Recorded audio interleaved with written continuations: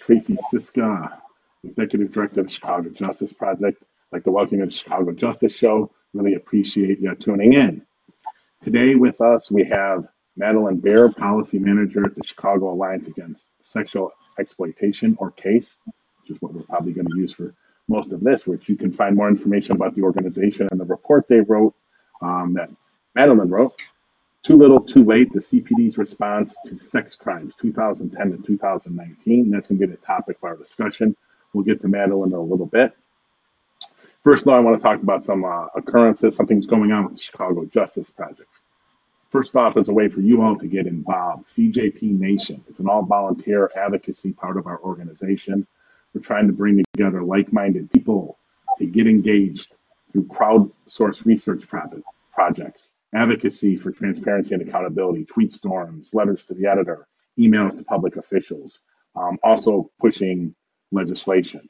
We have an ordinance we're trying to get in the city council to reshape how the city council and the city and the police accountability community have to respond to litigation, costs, judgments, settlements around police accountability, about policing anything, but mostly about police accountability. Another way to get involved is through our nation is be a social media ambassador. Help expand the reach of our social media presence across Twitter, Facebook, YouTube. We're on LinkedIn, and we're soon hopefully getting to Twitch and Instagram. Another way is through fundraising. So help us generate some donations through your friends, colleagues. So that's the nation. If you want to get involved, email at info@chicagojustice.org. And I will get you all the information. Plus, every Wednesday night at 7 p.m. Central, we have nation strategy meetings, planning upcoming events and actions. You can, if you drop an email to info@chicagojustice.org or right on our Facebook page, or hit us up on Twitter, I will get you that link and you can join in tonight if you like. I also want to talk a little bit about the lawsuit filing that we submitted last Thursday against the Cook County State's Attorney's Office. There's some really great coverage in the Chicago Tribune on that release. This is basically our second time having to go into court against the agency. Unfortunately, the first time was against Anita Alvarez. Kim Foxx's administration took over that suit, settled it reasonably quickly. We came to a settlement agreement, and that's one of our settlement conferences. We worked out all the kinks. They gave us data. We got all these promises they were going to work with us to figure out, to answer why columns or fields are empty or are missing or are different than we have in our discovery, because it gave us a lot of materials to discovery. And literally, once we left that office and they gave us the data, they basically breached that agreement from the start. They didn't give us the data in a format that's required by law, which is open and accessible, so people without super skills can open it. We were never able to get our data opened in a way that we could be comfortable or we thought was valid, so we could be sure and confident that we got all the data and was all opened properly. They also failed to give us an update to that data. They failed to give us a data dictionary. They want us to believe they spent $3 million on that database back in 2005 and spent about $100,000 to $150,000 a year for multiple years after that, and they never got a data dictionary. They're on the record for that. They're also record, and basically something we kind of caught them in a lie. We asked for data from our data that they turned over to us, but we could never open it, supposedly from 2010 to 2017. We asked them from data in 1990 through 2010. They told us in a legal response, in the FOIA response, that they did not possess that data and that they had actually given it to the Bureau of Technology in Cook County. When we let them know that it was odd, at least from our perspective, that they handed them that database with privileged information, work product information, identities of the victims, offenders, and witnesses in that data set. They were a little alarmed that we figured that out. We don't really understand their response. And after weeks of going back and forth, they finally had to admit that they had imported that data into their current database, which is called Crimes. So they had to admit that, but that also meant that they were admitting that the response that they gave us was either grossly incorrect or was an outright lie. How they wouldn't have, the FOIA person, the Freedom of Information Officer, wouldn't have checked in with the data people and the technology people to determine what they had is kind of baffling. So if whoever their FOIA officer, it was Chloe Rasmus at one point, If that FOIA officer did check in and lied to us purposely, we don't know at this moment, but you can bet we're going to use discovery to dig out every aspect of what those responses were. They told us for years they didn't, for a couple of years, I believe, that they didn't have any training materials for how you use the database. People just learn by themselves, I guess, through osmosis. I don't really understand how you would come in as a prosecutor in the Cook County Prosecutor's Office in the criminal division, and you would somehow just magically know what to put in all the boxes in their $3 million case management system. And lo and behold, earlier this spring, they suddenly found one, 90 pages. It just kind of miraculously appeared. So that's going on. We're going to keep you abreast of every move. Our first court date is February 9th right now. We'll see if we get a response. We haven't heard anything from Kim Fox's office, but we're expecting we're going to hear something shortly after the election. You keep attuned to this, these channels, this show, and our social media, and you'll be kept up to date. Town halls, and this goes to a little bit to our topic of today, being sexual assault response in the city. Our first town hall is going to be held in late November. When we have a firm date, we'll let you know. But it's going to be on rape kits, and rape kit, basically reimagining a new paradigm around transparency about rape kit processing. It has been something that has just stuck in me since I started CJP. Illinois has had this never-ending backlog of problems processing rape kits that even when we tried to solve it, or it had been solved a couple of years ago, they didn't tell anyone, but they actually were just taking care of testing the old cases, but not keeping up testing the new cases. So they just recreated another backlog. And there's been several moves of legislation at trying to reduce it or solve it, but none of it mandated that they just provide the money every year by law, that they're forced to provide the money. So it's never really been taken care of.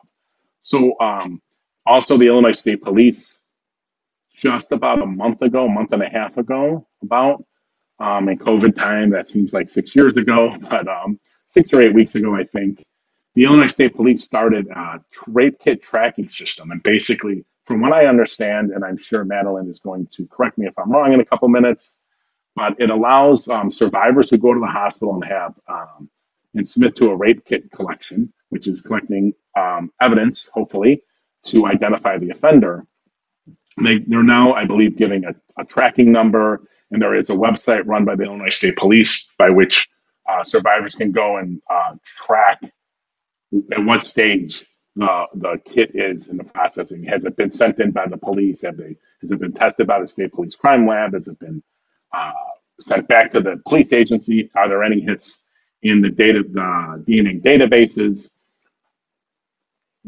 We're all for that advancement. What we're not, we want to have a town hall to jumpstart what we believe should be.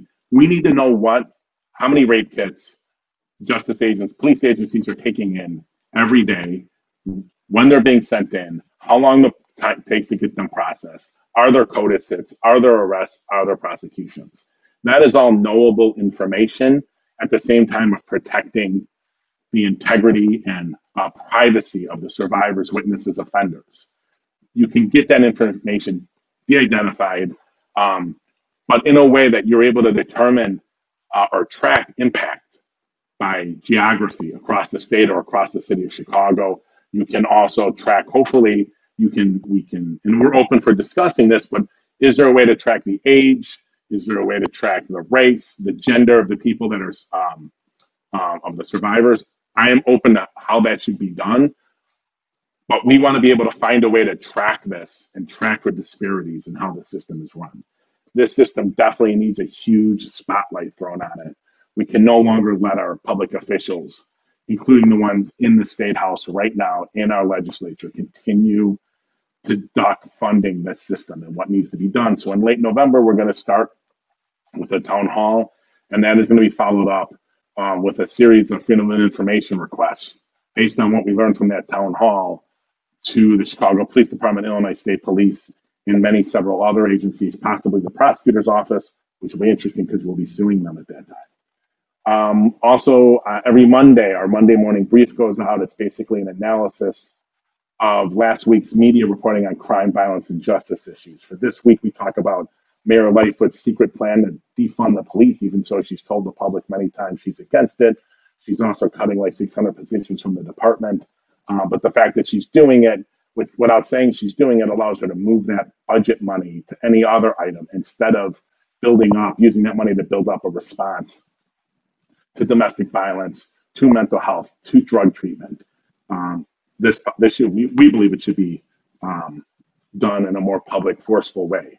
We also talk about the use of force working group, which the Lightfoot administration and the Chicago Police Department gathered this group of people and then accepted a big 3% of their recommendations. We also talk about if you pay attention only to the Main Street media and you didn't catch or you don't look at Black Club or the Daily Line, you wouldn't have known last week that the City Council's Public Safety Committee held a hearing on what is called GAPA versus CPAC. It's the two competing versions.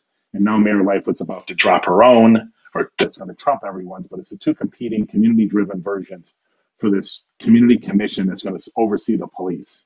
That's an important hearing, and if you looked at the Tribune, the Sun Times, 2579, or Fox, you missed it. And I didn't even see anything from BEZ.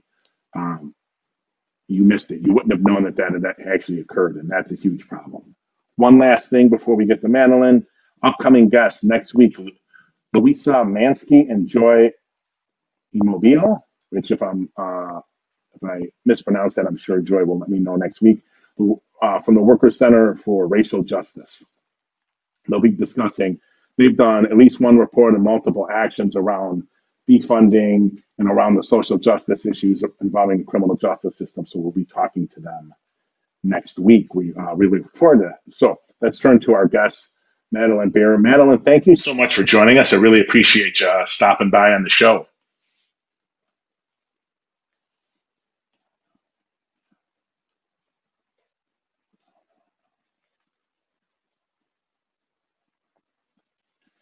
Oh man, I can't hear.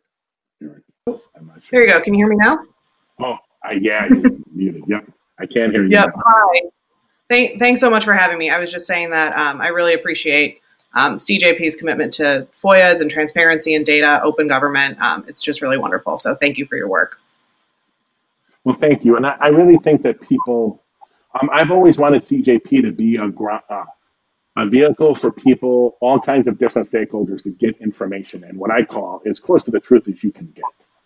And I know we had Barry Friedman from the Policing Project out of NYU on maybe about 2 months ago now, and he spoke to something, and I love the way he put it. You know, when people talk about underserved communities in policing, and the justice system, there's really the problem is they're both underserved or under-policed and over-policed, right, at the same time, which means the violence, especially gender violence, and all kinds of violence that isn't like shootings, that happens in other communities around the city, I believe, and I think the data would show this, get responded to differently than they do in the most underserved communities in Chicago. So I think it's important that we keep bringing that up. Yes, absolutely. Okay, so you're the head of policy at CASE, People Missed, Chicago Alliance Against Sexual Exploitation. What does that mean? What is your daily job? Yeah, I mean, my daily job is a little bit different every day, which I think is the best part of my work. But because we take a really intersectional, broad view of how to address sexual harm, we take a role in advocating on policies that we feel like will help survivors who experience all forms of harm in the variety of ways it happens to them because of who they are, how they identify. We know that sexual violence disproportionately happens to people of color, women and girls, immigrants, people who are low income or in poverty, people with disabilities. So we're constantly looking for new ways to be advocating for folks to really figure out what we can do to end sexual violence. So that often involves a lot of research, a lot of writing, a lot of data work, analysis like we've done with this report, trying to understand the systems at play and what we can be doing to improve the experiences of survivors within both the criminal system and the civil system as well. Can you, for the purpose of this report, you know, we all think we know what sex crime means, but what did that mean as far as this report, right? Because is that we're talking only felonies, the most egregious acts? Are we talking the less? I don't know how to phrase it appropriately, Yeah. but the less egregious things, the more violent things. What does that mean? Yeah, so we looked at there's a multitude of different sex crimes that people could be arrested for, prosecutors could charge people for, and what we did is looked at kind of the most common four that we see, which are aggravated criminal sexual assault, aggravated criminal sexual abuse, and criminal sexual abuse. What we know is that aggravated cases often involve a weapon or some kind of level of force, whereas other cases maybe do not have those elements. But criminal sexual assault, which was the most reported crime out of kind of all four of them, is kind of, unfortunately, your pretty regularly occurring rape case. These are often misunderstood by our society because we're not comfortable understanding what rape is and actually understanding that date rape is rape and acquaintance rape is rape. And it's not necessarily misunderstanding between two people out at a bar. It is, in fact, a crime. So those were kind of the cases that we were looking at with respect to this report. Okay, one of the interesting things, and I'm going to read it here in the introduction, which like everyone should read everything in the report, but I thought the intro by itself was packed. You talk about survivors of sexual violence are being used as a political shield to deflect urgent critiques of the United States policing system, including Chicago's questions like, what happens to rapists and abusers without police? Which I thought was a brilliant question, and I've heard it. And won't sexual assault and domestic violence be more frequent if police are there? If police aren't there to respond? So what do you mean by that? About them being used as shields? How do you answer those questions? Yeah, absolutely. I'm glad you brought that up. We originally, just to give you some background, we originally had conceived of this report as one report focusing on the police department and the state's attorney's office, because obviously to prosecute these crimes, they must be working together, right?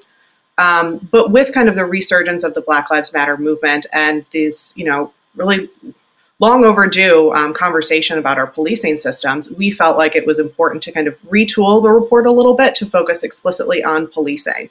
What we saw, particularly in kind of, your cable news conversations and your social media conversations was, well, if we don't have police as well funded as they are right now or in a similar format as they are, what are we going to do about domestic violence or sex crimes or other, kind of gender-based violence crimes? And what we felt like was important to say is our police aren't responding to these crimes. So it's a little bit of kind of like a red herring to assume that we are getting an appropriate response to survivors when evidenced in this report, only 10 to 20% of survivors of these four crimes in the city are receiving any sort of response, meaning that 80 to 90% of the survivors who do go to the police in Chicago don't see any sort of response to their case. So I think it's just important to, root our conversation in reality that police are not responding to these crimes adequately. So how are we going to support survivors in the meantime? How are we going to be ensuring that they have access and options and opportunities for justice within a improved police system, but at the same time outside of the criminal legal system? We know that the vast majority of sexual assault survivors throughout the country will never go to law enforcement in the first place. So for the people that do go, it's important to hold police accountable for their actions and ensure that they are responding in an appropriate manner and a trauma-informed manner. But at the same time, when 2/3 of sexual assault survivors aren't going to the police in the first place nationally, how are we supporting the survivors in our community when they're showing up at schools and universities and their workplaces? Are we supporting them in the multitude of ways that we could be doing? So it's just important to be looking at it from a more widespread lens and not just be thinking that police and public safety is the only way to root out sexual violence, because not only are survivors often not going to the police in the first place, this report is evidence that police are not responding in a way that survivors are deserving of. Yeah, it's been very interesting to me in that nationally I've been a little, I don't want to say upset or shocked. I just would have rather seen. I don't understand like the FOP, the police. Let's just name talk Chicago, the brass within the Chicago Police Department. Why they're not saying, please stand up something, so that helps when we go to a domestic violence situation. We're talking about that for a second, and we show up and there's been There hasn't been, there's disturbance, but there hasn't yet been violence. The police can't bring a cure to whatever, most of the time they can't bring a cure to whatever problem is stemming from in that relationship or in that family or household. They're not really bringing a cure. And I know enough police, and I've done ride-alongs and stuff. They can point to the houses on their beats where the problems, where they've had these issues that they're repeatedly showing up to. I've been a Absolutely. little dismayed that the average cop hasn't been said, please stand up something that after we leave, well, one, maybe they don't even have to show up, but at least after they leave, there is some kind of response to stop the things just being repeated. I don't know. Maybe I'm naive. I don't know what your thoughts are on it. I mean, we in this report we don't necessarily get into the particulars of, you know, defunding the police or a co-responder model. I mean, we just want survivors to have the best response possible. And unfortunately, right now with the police department, we know that many survivors will base their entire criminal legal system experience based off of that first interaction with a police officer, that patrol officer who shows up at the hospital or shows up at, you know, where the rape occurred. And if those folks aren't properly trained and able to respond in an appropriate trauma-informed way, that's going to completely deter survivors from wanting to continue with their case. Yeah, I agree 100%. So let's look at just some stats that are in the introduction. 80, and this has always bugged me when the media talks about clearance rates and arrests for homicides and shootings. I keep begging them, extend that across all violence, if nothing else, and look at what's going on. And we'll get to some of your charts in a little bit, but 80 to 90% of sexual harm reports to the CPD over the past 10 years have not resulted in an arrest. That's a kind of mind-boggling number. Yeah, yeah, and especially when like, you think about. Oh, sorry. Go ahead. No, go ahead. You can finish. I was going to say it's even more mind-boggling when you think of the fact that 2/3 of survivors of all incidents of sexual harm are most likely not going to go to the police in the first place. So you're limiting limiting it down to maybe 1/3 who actually do go to the police. Of the ones that do go to the police, at least in Chicago, 80 to 90% get nothing. That's extremely disconcerting and disheartening. It's you would think that when a survivor is showing up to the police department and asking for help and assistance in some kind of response, to not get anything is shocking. Yeah, I mean that boils down, if I did the math in my head quick, to about an 8%, maybe less, but about an 8% of total cases end up in some kind of arrest. And it might be less than that, but that's, I just want to give people, they have to understand that how the justice system works. Everyone, their actions are always geared towards what gets measured, right? So an arrest doesn't mean a prosecution. Absolutely. That's so wild is for the people that aren't getting arrested. Right. Nothing's happening. And then ones that are getting arrested, there are some, this will probably be in your next report. And we looked a little bit about it, a sex crimes report we did back in, I think, 2010. But you're taking us a bunch of probably some large percentage, I would bet, of the ones that are arrested are never prosecuted. They don't make it past felony review, or they don't make it prosecuted at all. So even if it is 8% of wind up an arrest, you can imagine, I'm going to take a guess to say anywhere from 30 to 60% are not even being prosecuted. That would be my guess. So now you're down to 2 or 3%. Yeah, and that's what we hope to find out with the next report, focusing kind of more on the state's attorney's office responses. Of the ones, that do receive an arrest, how many of them are going through the felony review process? What are the cases that tend to get elevated through felony review? I would be curious to kind of understand the demographics involving the victim, person who caused harm, and kind of understand whether they know each other, whether it's a kind of a stranger case, which ones kind of fit into our society's collective understanding of rape, which frankly is not rooted in the reality of how rape actually happens. Right, and just that is part of our ongoing lawsuit, that issue around the relationship between offenders and survivors, not just of sexual assault, but of all crimes. In 2010, we FOIA'd some data for our sexual assault report, and they refused to give us any data related to whether or not there was a relationship. And the Public Mm, Access Counselor's Office, the Illinois Attorney General, said, no, no, no, no. You're right. You don't have to give them data on whether there was a relationship, but you do have to give them data on whether there wasn't. Right? So at least we would have those numbers to look at and be able yeah. to see how they proceeded at that point through the aggregate. We have case level data. From my understanding, we've had some people look at it that relationship data is not what they stripped that when they turned that over to us, which is not surprising, but it's very important to understand.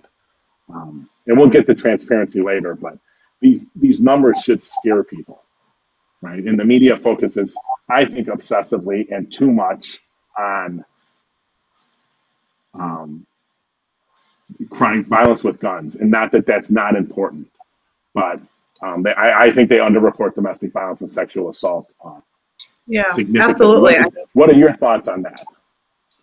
I mean, I do think that our city collectively doesn't have an understanding that even though community violence and gun violence is a significant part of our city, it's something that people are grappling with every day. We can't dismiss the reality of that situation. But it's important to remember that domestic violence is the top call that Chicago police are called for. Um, and it's a little bit discouraging to not recognize the intersections between gun violence, community violence, and gender-based violence. Sexual assault survivors can often be, victims of domestic violence as well, and people who are in domestic violence relationships can often be harmed with guns or other weapons. This is all very intersectional, and we can't necessarily be parsing it out as one thing or the other. They're often, interlocking together and interwoven, unfortunately. Yeah, I had a meal. I think it was dinner with soon to be Alderman Castleman while he was running in his initial many years ago in his initial campaign, and I told him he was talking about street violence, and I'm like, how about you deal with the most common thing, the most common call that's coming in? He's like, what are you talking about? I'm like, it's domestic disturbance and then domestic violence by far. And um, I don't think he knew that, but sadly to report, I don't think a lot has come out policy wise that way. We are still, it's driven into us by every corner. The media does I guess, to their fact, a tremendous job now in drilling that into us. I think if people looked at the numbers, and we're trying to do some analysis now between shooting incidents, gun violence, murders, and then looking at domestic violence numbers, they would be shocked by how much domestic violence dwarfs all of that. And I'm convinced you're Absolutely. not going to settle. You're not going to settle, um, quote unquote, street violence, and I think most acts of violence until you get peace and safety in our homes. Like I think that's a massive driver that criminologists and people in general don't talk about anywhere enough. So Yeah. I'm rambling. I have very big problems with the media. Just for our audience, early winter 2021, we'll be releasing an analysis of 4 years of what was traditionally called violence against women coverage, domestic violence and sexual assault. We have a report on our website that looked at a year in 2013. We're going to be updating that and showing you this time instead of just looking at the Chicago Tribune. And sometimes we suck in the coverage from the TV stations and the radio stations. So we'll be able to give you what the TV stations 2579 and Fox 32 in Chicago, what their coverage has been. I'm looking forward to that very much. Let me just say we do have some questions and comments that are coming in over social media. Just want to let everyone know we're going to save time at the end to give Madeline some of those questions. So, Eric, if you can put up chart one, if you don't mind, we're going to look at some of the charts you all sent us so people can get an idea of the numbers. There we go. Why is you see the three of the four crime types that you looked at pretty much a little increase, a little decrease depending on the one. Why is criminal sexual assault from 2013-14? Why is that the only one that is going up the way it is? Yeah, I mean, we did not necessarily get into the specifics of why. I mean, I think it's a difficult question to answer, but there's a few things that I think we can point to. Obviously, with the Me Too movement kind of resurging in the 2016 election, 2017 as well, it's important to recall how many people were wanting to come forward with what happened to them, how many people had experienced something and kind of, kept it inside and put it away, and had not necessarily wanted to come forward. So I think that that could account for some of it as well. There also was a state law, Sexual Assault Incident Procedure Act, that was implemented in 2018 to require all law enforcement to take a report every time someone came in to report a sexual assault crime against them. So it's important to recall that, because we know from the attorneys that we work with and the many other kind of rape crisis agencies and other kind of allied groups, we know that survivors oftentimes, when they went to the police, might have been turned away or discouraged from actually making a report. They would get there and officers would say something to them that would be discouraging and not ensure that they don't want to necessarily move forward with a report. So with that law change, I'm anticipating that some of those numbers can account for that, but also just with reference to the Me Too movement, a greater understanding of what sexual assault is, and not just assuming that it's, the stranger in the bushes, someone that you don't know, but in actuality, the reality of what these cases are and the willingness of people to come forward. Right, and just to reference our report, when we looked at the year of coverage between the Trib and Sun Times in 2000, it was 2011 and 12 coverage. It actually, we looked at sexual assault and domestic violence separately, but we didn't separate the papers, we grouped it all as one. Of the 203 sexual stories that we classified as sexual assault during that time, 195 were on stranger assaults. Wow. Right, which that's a little over 90%. And I talked to multiple journalists. We brought one in off the record, then I talked to them at events I saw them, and I talked to them about the numbers, and not a single one thought there was anything wrong with that number, which I was flabbergasted at. And Yeah, I mean, we I think did we just we are. did a. I was just going to say, I think we're comfortable with the idea that rape is only committed by people that we don't know, that are strangers, that are monstrous, and not recognizing that it's something that unfortunately is regularly occurring. This is a thing that happens all the time, every single day, and it's not comfortable for us to acknowledge that the people that are causing harm are people that we know. There are pastors, there are community leaders, there are neighbors, our friends, our family. There's a level of discomfort with that. So I think it's easier to assume, oh, well, we're just going to be comfortable with this assumption that it's strangers. And we're comfortable with that understanding. We are not comfortable with acknowledging that it's people that we love and we care about and that we respect. Right, but then you can't. I agree with you, but then the media, you can't call attention and get resources to fight something if the media is not covering and showing that it's a problem. Right. I was teaching at the University of St. Francis a few years back, and I had a class full of students, and we were brought up sexual assault.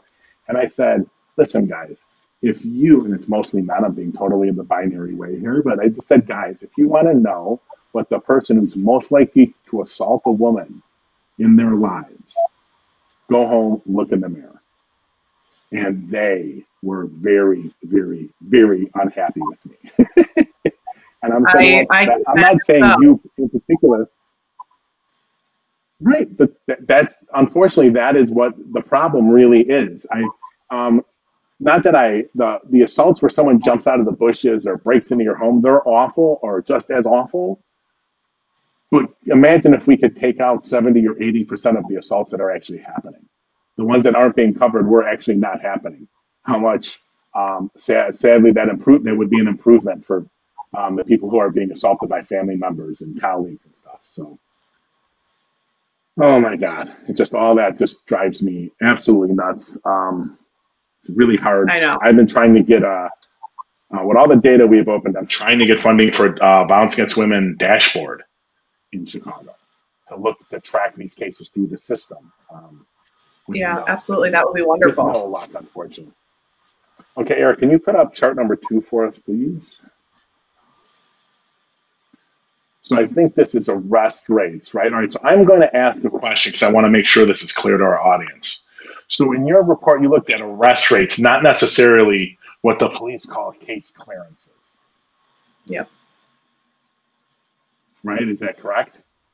Yes. Yeah. So what we did was basically evaluating the number of reports that came in related to when an incident occurred. So, for example, if someone said, I was raped in 2013, looking at all of the cases that were reported to have occurred in 2013, how many of those cases led to an arrest, as opposed to looking at a clearance rate of we made this many arrests in the year, which would be thinking about reports and incidents that have come in from a variety of years. Maybe an arrest was made in 2015 or 2017 or even 2013 from when an incident actually happened in 2013. What we wanted to be able to do is, particularly for our attorneys who work directly with clients who are maybe thinking about reporting to the police, to be able to say, okay, well, let's look at it from this perspective. If you were to report an incident for the year of 2015, this is how many of them actually led to an arrest. For the cases that occurred in 2016, here's how many actually led to an arrest, rather than there were X number of arrests in 2018, which could have occurred from maybe a rape from 1999 or 2005. We just think it's important to kind of get the time and point of when these things occurred. You know, I definitely agree. I've argued unsuccessfully, unfortunately, for years, arguing with the police department to report two different numbers, right? Which is how many arrests came from, or clearances, or whatever the number would be, came from cases that were reported in this year. And then you could report also, by the way, we made 100 or 300 other arrests from previous years and report out those years, right? Yep. I think that, and then you can keep correcting and adding to the data as the time goes on. I think that would be very informative. But then if you look at that chart again, all four of those numbers, the arrest numbers are going down. Can you come up with a reason or a hypothesis why you think those numbers are going down the way they are? Yeah, I mean, I think it's difficult to answer the question of why. I mean, we really wanted to focus on kind of what the situation is right now, document it, and then kind of begin a further conversation of why. But I think it could be a multitude of reasons, whether we feel like the police department doesn't have enough time or resources for detectives to be investigating these cases. That could be something that the police department could say. Whether it could be more reports are coming in, particularly for criminal sexual assault, and they don't have the capacity to investigate those. Simply put, maybe there's just not interest in investigating these cases. Maybe they're focused on other things. I think it could be a wide variety of reasons. But I think talking about exactly where we are in terms of arrest rates and how likely a case is actually going to lead to an arrest in real time, the last 10 years, is an important way to actually document maybe and get those answers as to what police are saying about how they're responding. Okay, when you say start this discussion, is case planning some kind of extended discussion with the criminal justice stakeholders based off these Absolutely. reports? And what does that engagement just generally look like in general? Absolutely. So part of our work is always engaging with criminal justice partners. I mean, we're always in conversations with the state's attorney's office and other people at the table to kind of assess their response over the last quarter or other times. We're hoping to kind of work with the police department a little bit more to understand their response, but we definitely have meetings in the works and things to be scheduled. We absolutely want to be continuing this conversation. But I don't necessarily think we're at a place to talk exactly about what that's going to look like. But we always use these reports. I was going to say we always use these reports as advocacy. Yeah, I'm very interested in how I hope that those conversations will be successful. We tried to create a sexual assault task force chaired by Rahm's office and Tony Preckwinkle's office. And we met with the police, the 911 center, the state's attorney, and the state's attorney and police, after about a year, ganged up and said, we're not going to give you data to either. If neither of us gives you data, you can't use it against us, and you're just out of luck. So I really hope your advocacy is much more successful than ours was. But we're doing it from the other end. We're just going to keep FOIAing and suing. so we can make the data and the results available. All right, Eric, can you put up chart number 3, please? Okay, I know those numbers are so far off, and there seems to be this very, almost in uniform to a degree, rise in the number of reports and drop in the number of arrests starting, or I guess starting in 2014. It would seem to me there'd be more arrests if they had more cases. Am I missing something? I mean, I would have thought similarly, but at the same time, I'm also wondering what the capacity is for people to actually investigate these crimes and their willingness to investigate these crimes. For criminal sexual assault, like I was saying earlier, these are kind of our, frankly, regularly occurring rape cases. And I think our society, which goes down to our police departments, is uncomfortable with understanding what these cases actually are, that it's often between friends or family members or people that we know. And it becomes a story of he said, she said, which is really uncomfortable for people to actually take a look at. And I think it's probably pretty discouraging for survivors to go in for a report and likely not see an arrest because there's frankly myths around what rape is and a fundamental misunderstanding of that it's regularly occurring. It's extremely common. And there's not a willingness to account for that and to actually hold people accountable for committing that harm because we just don't see those people as, you know, the aggravated criminal sexual assaults, which are often weapons and potentially strangers or a difference in age between the victim and the person who caused harm. So it's just a lot more difficult, I think, to get arrests in these cases because of our unwillingness as a community, as a society, which goes down to our police department to actually understand these as crimes. Well, I agree with what you said. I'm a little disgusted in that we're talking about this as we're approaching 2021 of getting a police department to think one of the possibilities, and probably have very strong possibilities. We're still struggling in getting the police, which is still a majority male endeavor, to believe survivors when they come in and file a complaint. That's unfortunate that we're still here. Absolutely. And, you know, obviously training is helpful. You know, that's part of the conversation always is whether police can get more training to solve this. But fundamentally, it's the attitude in which we treat survivors. Anytime a survivor comes forward, they're often belittled, disbelieved, disregarded, extremely difficult to come forward. And yet we collectively treat them like they're making it up, like they're confused, that it was a misunderstanding. And I wonder how much we can do to really fix that attitude. We need a cultural shift. You know, one day of training might not be, you know, the solve to this. It's a cultural issue we need to address. I agree, and I think I am an advocate, and I've said this before, and it may have been in my Crain's op-ed. I'm an advocate for defunding, but not defunding it by getting rid of the police department completely, but in a way that incorporates various different levels and various different expertises in the response to things. And in my opinion, they, for the most part, have proven if we're still seeing this in 2020 or 2019, the department itself, as it is structured, is proven they're not willing to do the change that's needed. At least that's my opinion. Yeah. So I mean, we need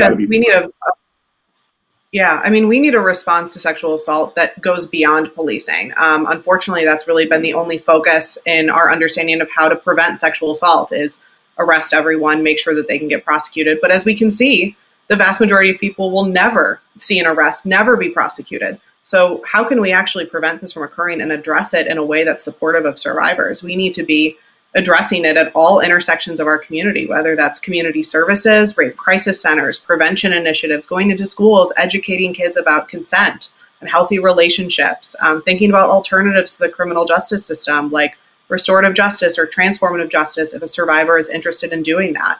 We need all options on the table to address this. We're not going to police our way out of this problem. Right, and advocates keep saying that, and then it gets into the mouths of politicians and criminal justice leaders, and then they do nothing but police their way out of it. David Brown was not a fan of special roving units, and he got here, and all of a sudden he created this 100-person and 300-person unit that's roving the city.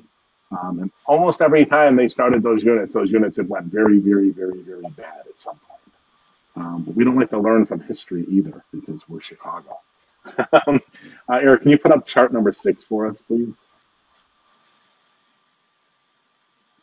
So days between arrests. So we're going to look at chart 7 in a second. That'll give you a little more context here. But if criminal sexual assault is what you're saying is the most commonly, regularly occurring form of assault, and I'm assuming most of those are going to be, am I right in assuming that most of those are, the offenders are known to the victim? Is that fair to say? Yes, absolutely. Okay, so 43 is the average.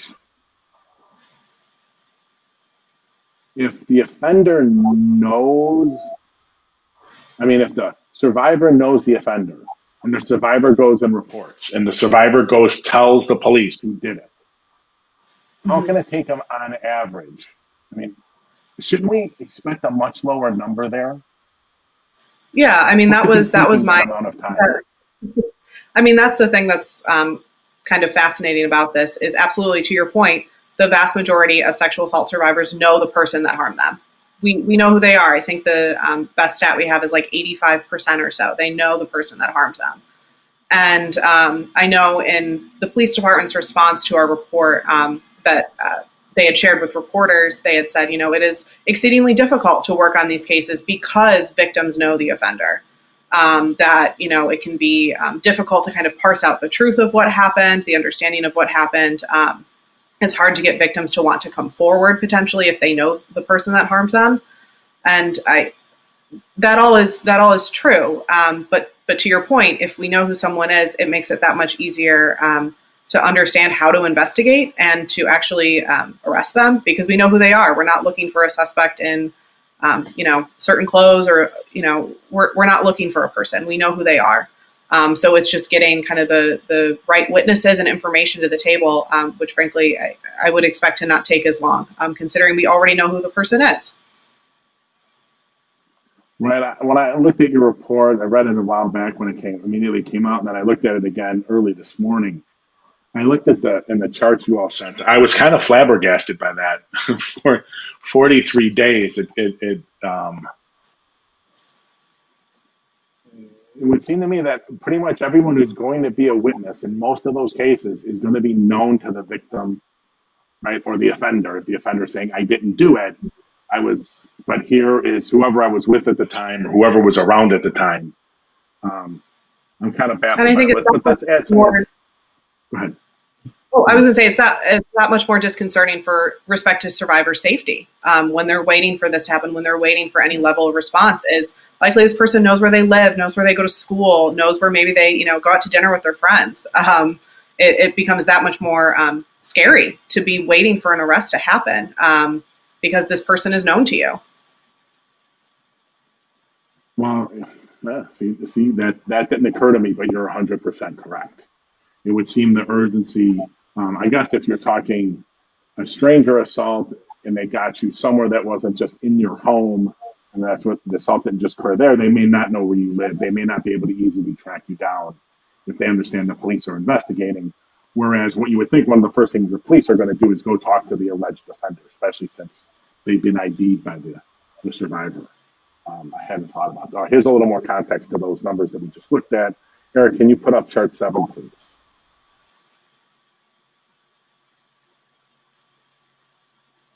And so other violent crimes, we haven't talked about those yet, but I have them. So the other violent crimes are aggregate numbers of first-degree murder, aggravated battery, and armed robbery categories. So you can see up until around 2015, those arrest rates were very similar. And then there seems to be a marked drop off since that time. Um, that's some pretty significant results there. Yeah, yeah, absolutely. We picked those three offenses to look at because the first degree homicide, aggravated battery, and armed robbery, just because they're often the ones that police point to as ones that they want to fix the clearance rate of or the arrest rate of. And they're also some of the crimes that are most likely to lead to incarceration at IDOC. So those are the reason that we picked those three to kind of make a broad comparison. But to me, it just demonstrates a deprioritization of addressing gender-based violence. Again, I mean, I feel like I have a broken record at times, but we just simply don't see it as a priority. We don't believe sexual assault survivors, and it makes it that much harder for survivors to get any sort of justice in the criminal legal system because of it. Yeah, I agree. It's really pretty scary. And it's really, as your report, one of your recommendations is about data and then that and the need for more data. I think there's definitely a need about, and we talked to them about this back when we had the sexual assault task force, although it was completely on deaf ears. Like there should be by the police department, they should be detailing, like, all right, you got this complaint that came in. How many days until you called the survivor? The survivor identified the offender. How many days till you got that offender statement? What did you do to get it? I know when we looked at our sexual assault, when we did our sexual assault study on case processing, we sent a FOIA into the police department and asked for all case statuses, and we asked for everything we could think of, and it was like the overwhelming number of cases every year were suspended, the investigations. So if you just asked for open, which I think the media did a lot, you'd see, oh, they have 25 investigations open from last year. Well, that doesn't sound bad with a city of 2.7 million people. And then, Yeah. lo and behold, almost all the investigations are suspended, which, speaking of data, it would be nice to know if they would capture why a case is suspended. Absolutely. I mean, we had asked that to the police department as part of our work. Like, if they're, you'd be familiar with this, but in the public safety database, an arrest is either listed as true or false. True meaning an arrest occurred. So for all the cases that are listed false, we were wondering, are these cases still open? And by open, do we mean are they being actively investigated, or are they just open because an arrest hasn't occurred and there might not be someone actually working on that case? And it's the response that we got was it's considered open if there's not an arrest. But for us, it's like it would be important to know, to your point, which ones are being actively investigated and which ones are kind of maybe sitting on a shelf and not seeing any sort of progress. Okay, if I would recommend that you go back at them, because I think what they told you actually is, I can document it as completely untrue.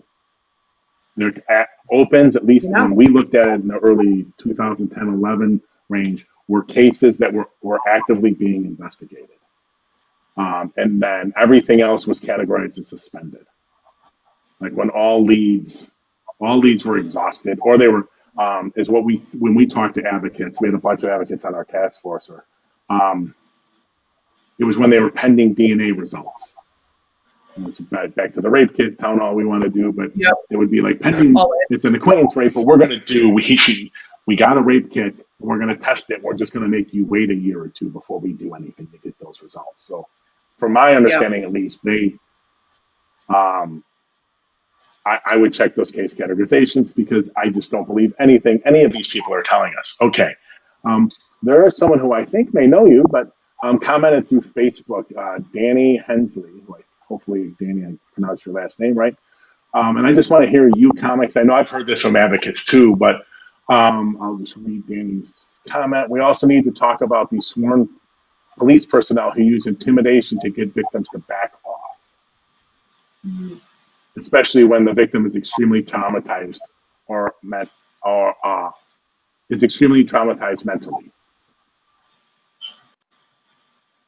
To what degree do you think? Well, we've talked a little about earlier about the first response. How critical is that first response from the patrol officer to getting victim cooperation, building victim trust, or sorry, survivor trust, and Yeah. actually bringing the case to a positive resolution.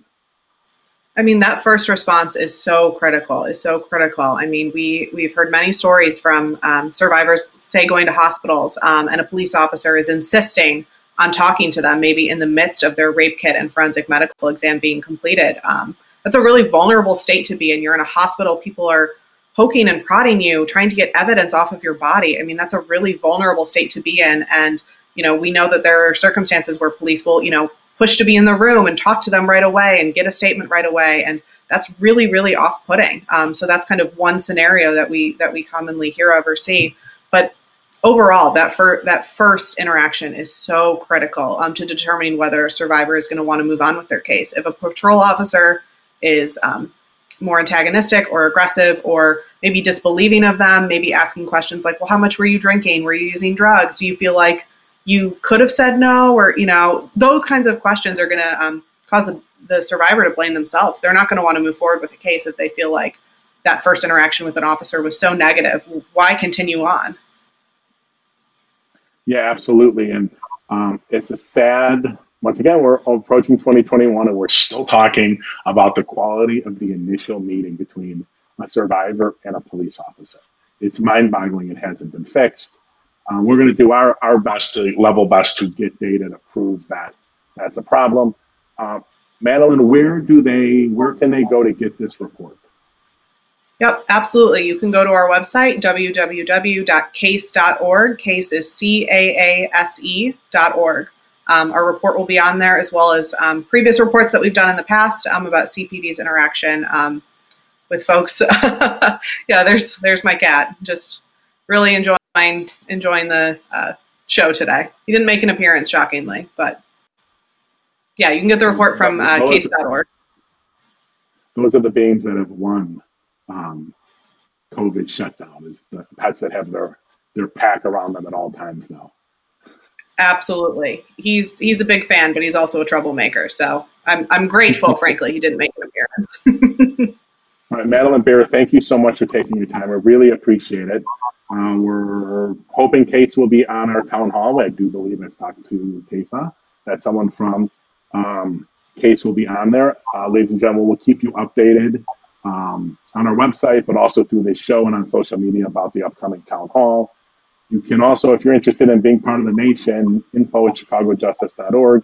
Email me anytime today. I'll get you the link for tonight's meeting. We have strategy meetings every Wednesday night. Madeline, thanks again, and stay safe, and hopefully we talk soon. Thanks so much, Tracy. I appreciate it.